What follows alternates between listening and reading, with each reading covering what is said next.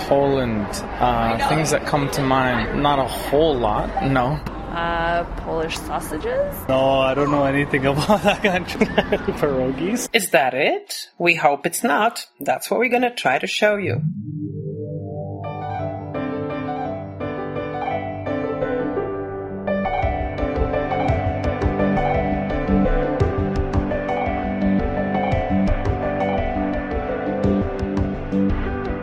Welcome to Polcast, Pol and all that jazz.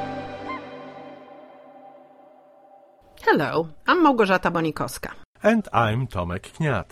Welcome to Polcast. In this episode, we will tell you... What do Poles love to talk about? Poland's heroic past, battles and wars, but this story is irresistible and totally unique.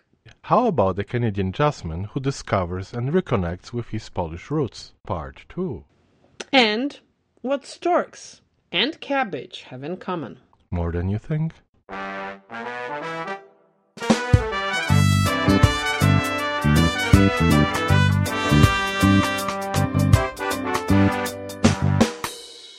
Idioms, as we know, are phrases unique to each language. If you were to translate them literally from language A to language B, they would make no sense. Not only do they make no sense, but sometimes the effect can be really amusing. Listen to these literal translations of some Polish idioms. Try to guess what they can mean. Stuff yourself with hay Means get lost. Wrap in cotton. which means beat around the bush. Look for a hole in the hole. Be nitpicky. Divide the skin on a bear. Count the chickens before they're hatched. To be not in sauce. To feel unwell, to feel under the weather. Have flies up your nose.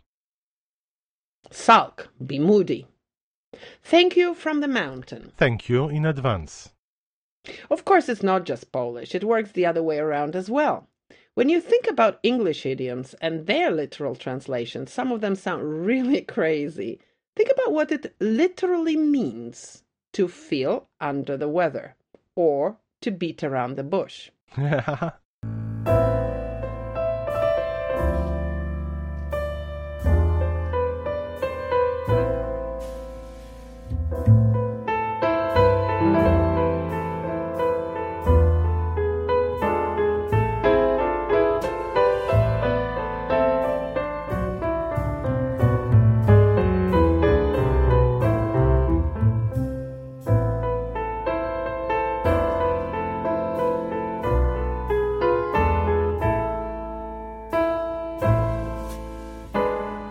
In our previous episode, you heard an extraordinary story of Ron Davis, a renowned Canadian jazz musician, composer, and pianist, whose mother, a Polish Jew, a concentration camp survivor, used to tell him for years about his grandfather, Józef Ladocki, nicknamed Fat Joe, Gruby Josiek, and his famous pre-war restaurant on Gnojna Street in Warsaw.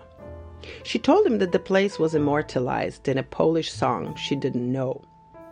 Józef Ladocki died before the war. The Jewish area of Warsaw was destroyed as all family documents.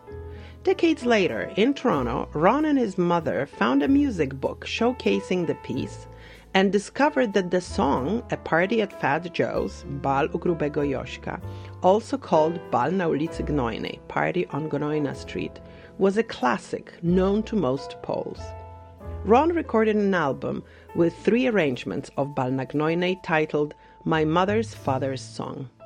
His father, who helped finance the album, died the day after Ron finished the recording.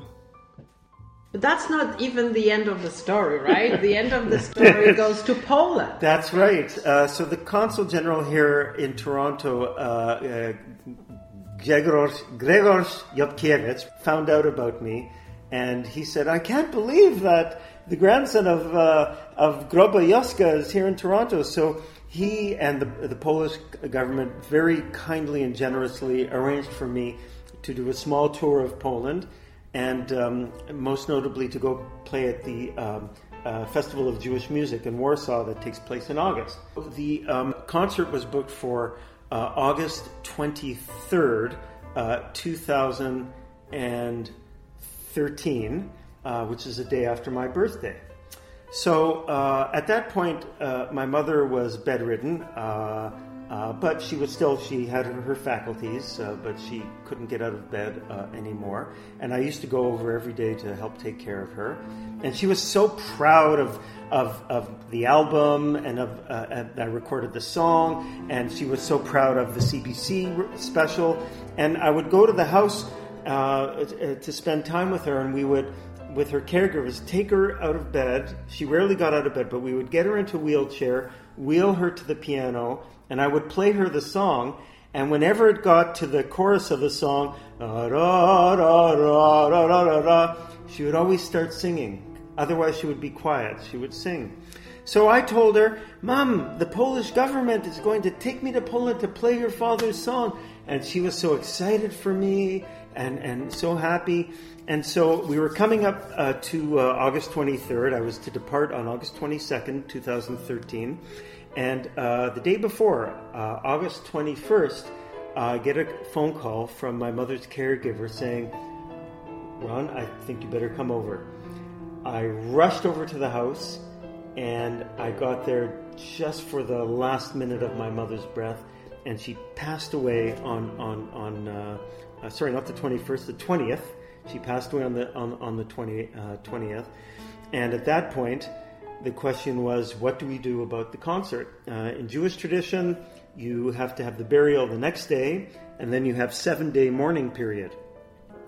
Well, the family talked, and we agreed that I should carry through with the concert. So I left one day later. I left on the 23rd for Warsaw, and on the 24th, I was on the stage in Warsaw, in the Jewish theater there, which happens to be near Ulica Rynkowa, which is exactly where my grandfather's restaurant. It was really a booze can. It wasn't a restaurant, but was. And we performed Balna Gnoina, and while we being my trio, 2 Polish musicians and myself, performed Balna Gnoina, we projected a photo of my mother from 1940s onto the screen for everyone to see. And I played the song, and then, as we do in jazz, I did a bit of improvisation over the song.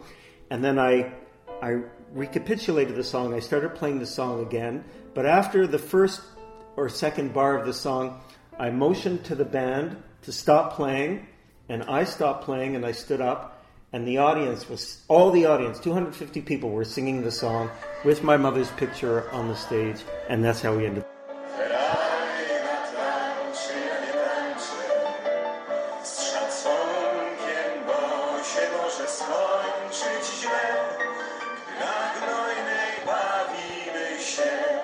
Is that the same picture that's on the cover of the album? The exact same picture. My mother in 1947. That picture was taken while she was in a refugee camp, actually in Linz, Austria, just having come out of concentration camp. And like that whole generation of survivors, she pulled herself together and she was going to live life. So although at the time she had just died, that picture was a symbol of survival and life, just like the song itself. It's a symbol of the survival of my mother, of the Polish people, and of Warsaw.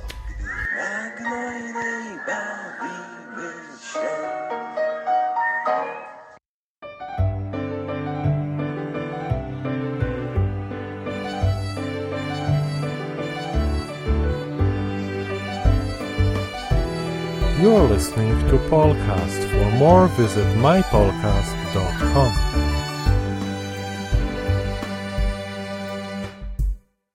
One of many stereotypical opinions about Poles is that they are cabbage eaters. Now that it has been scientifically proven and agreed that cabbage is amazingly healthy, this is not a reason for sneering. We do like our cabbage, especially one of its forms, sauerkraut, in Polish called sour cabbage, kapusta kwaszona, or kiszona, real delicacy.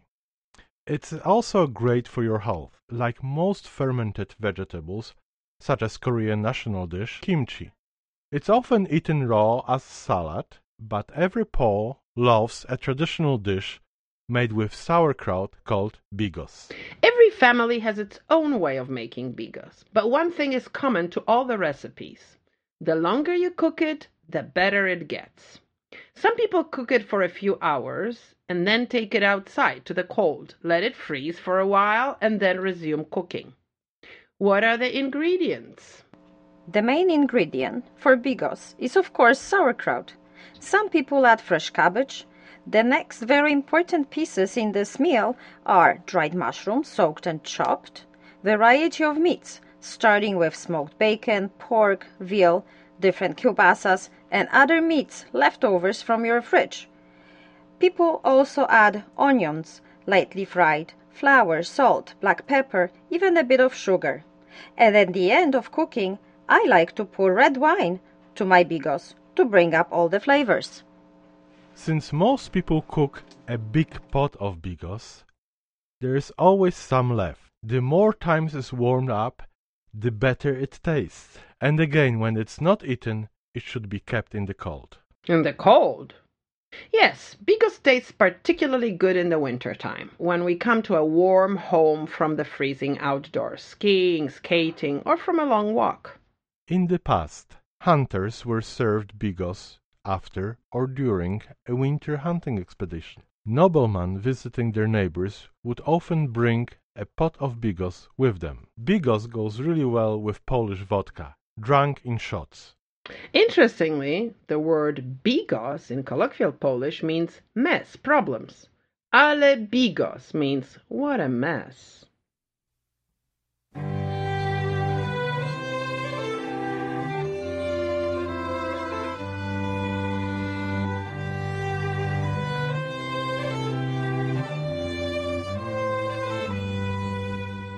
It's a story of a great Polish soldier. He loved beer, Polish food, having a cigarette and good company, but was fearless on the battlefield.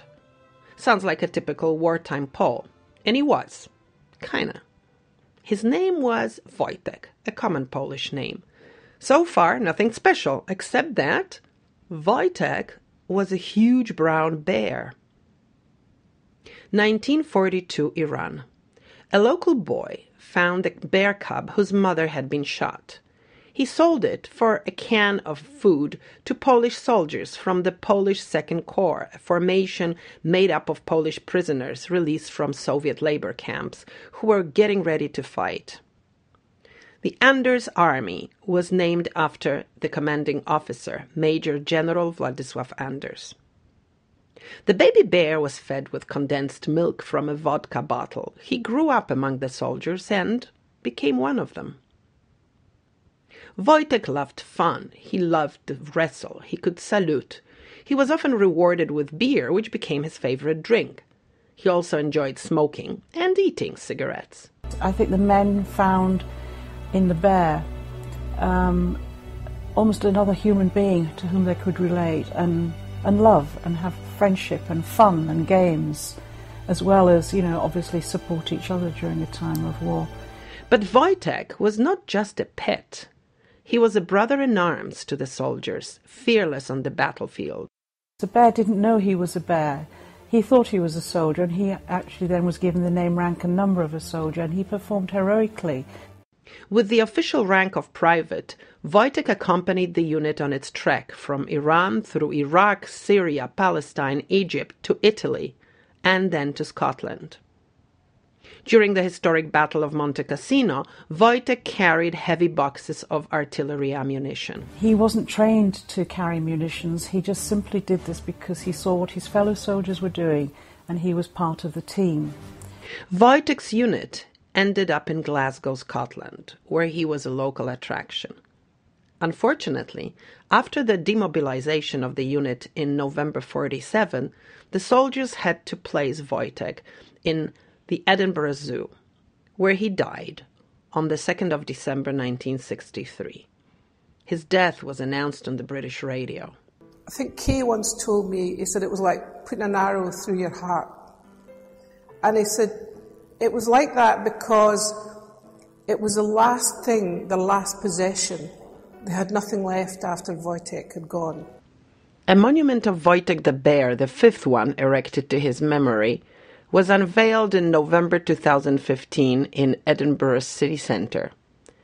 The ceremony was attended by the last surviving soldier of the 22nd Artillery Supply Company, Professor Wojciech Naremski, a geologist who, during his time in the unit, went by the name of Little Wojtek to distinguish himself from Wojtek the Bear.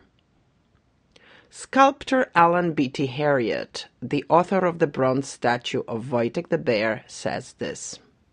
We feel that the sacrifice made by the Polish soldiers during the Second World War was an incredible sacrifice, and almost unrecognised, generally speaking, unrecognised. After all, it was a Polish flag that was raised above Monte Cassino.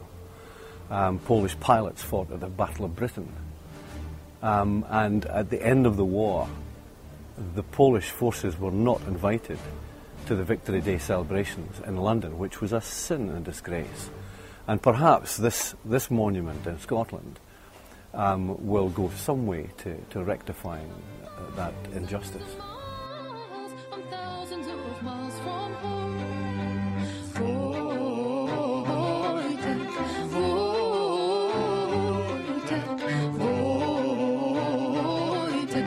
Come to save my day.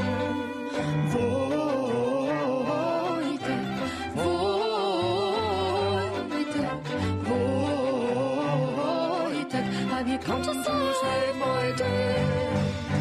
Wypijemy jednego, drugiego, trzeciego za zdrowie naszego niedźwiedzia. Piącego, palancego, wakancego, żołnierza naszego niedźwiedzia. Wojtka, Wojtek, Wojtek,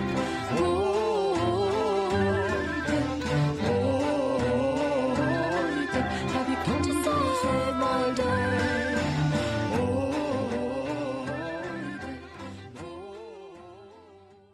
Imagine a classical music concert 300 meters, about 1,000 feet underground, in a chapel said to have the best acoustics in Europe. Where is that chapel? In a world-famous salt mine in southern Poland, close to Kraków, Wieliczka. Opened in the 13th century, the mine produced table salt continuously until 2007, being one of the world's oldest salt mines in operation. The Wieliczka mine's attractions include dozens of statues, exquisite wall carvings, and 4 chapels carved out of the rock salt by the miners. The older sculptures have been supplemented with new carvings made by contemporary artists. The rock salt is naturally grey, in various shades, resembling unpolished granite, rather than the white or crystalline look that many visitors may expect. The crystals of the chandeliers are also made from rock salt, but the rock salt that has been dissolved and reconstituted to achieve a clear glass-like appearance. In 1978, it was placed on the original 12-site UNESCO list of the World Heritage Sites. It's the only salt mine in the world preserved in such pristine condition. Its corridors are over 287 kilometers long, which is about 178 miles. The mine features an underground lake, a chapel, and a wellness complex because of its microclimate, famous for therapeutic properties. An underground sanatorium is located at a depth of 135 meters, and chronic allergic diseases are treated there.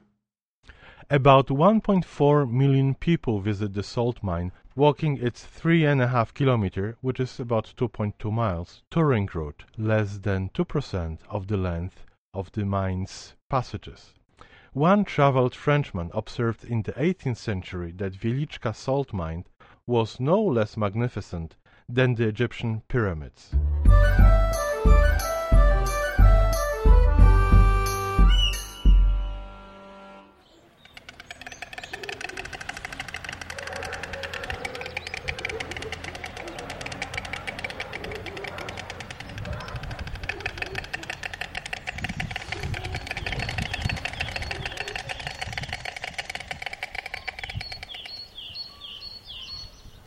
These are sounds made by storks. Storks are large, long-legged, long-necked, white, wading birds. Their long beaks are red, and so are their legs. Storks have no syrinx, which is typical of songbirds, and therefore they're mute. So they communicate by means of bill clattering, like you heard. Storks are carnivores. They eat frogs, fish, insects, earthworms, as well as small birds and small mammals, such as mice and even rabbits.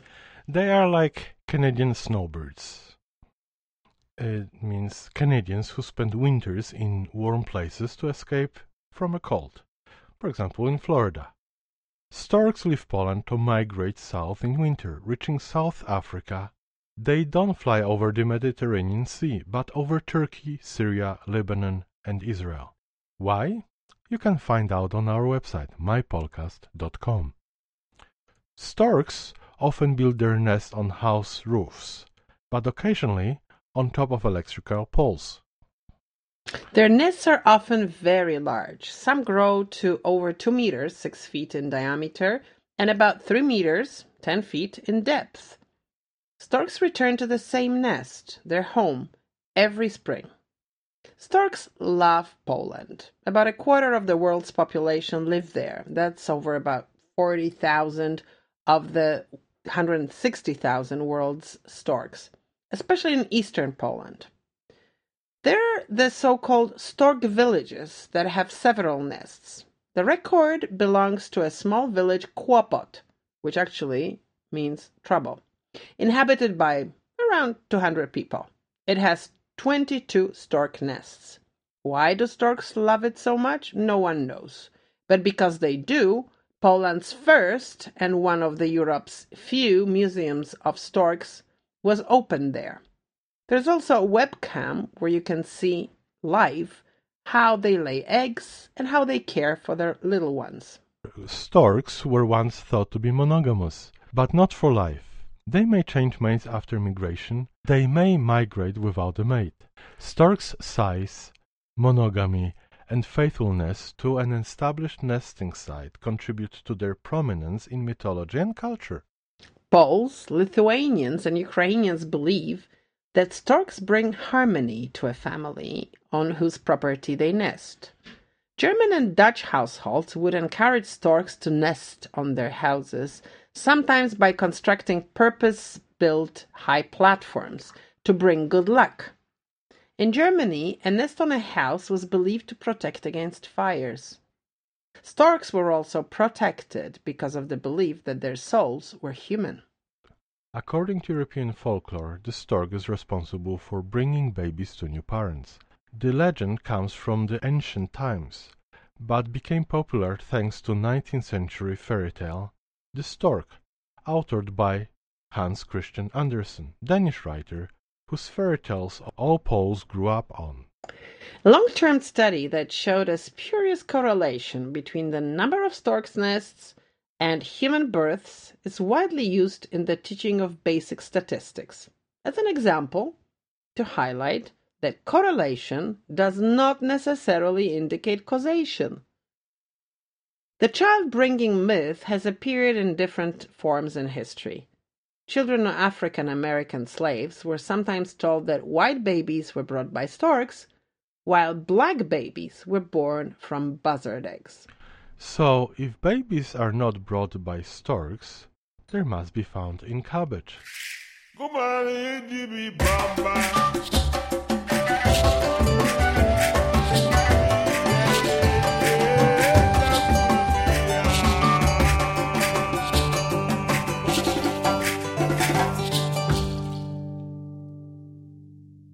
It's time for our next sound from Poland. Here it is. Listen, think, guess. Where do you need to be in Poland in order to hear this sound? And what is it?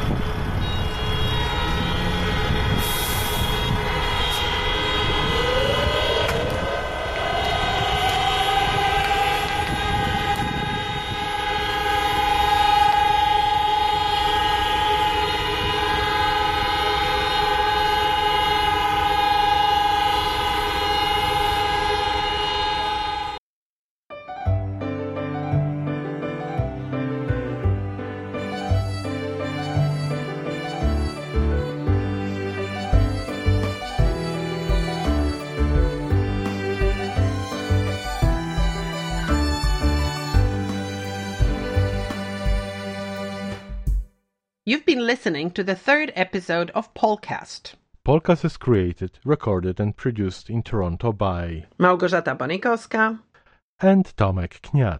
We would like to thank Ola Turkiewicz for the jingles, Michalina Paczyńska for logo design, Ania Kniat for her contribution.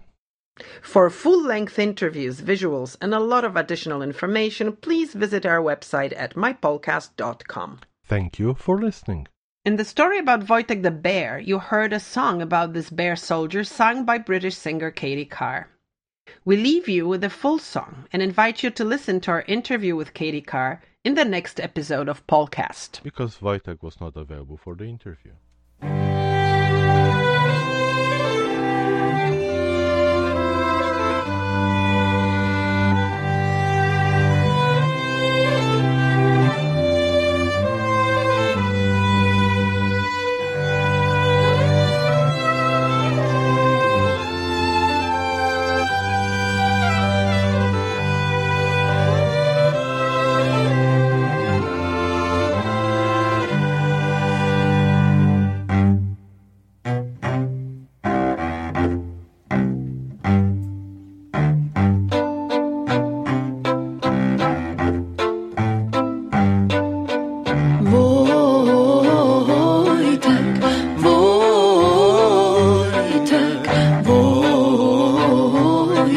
Have you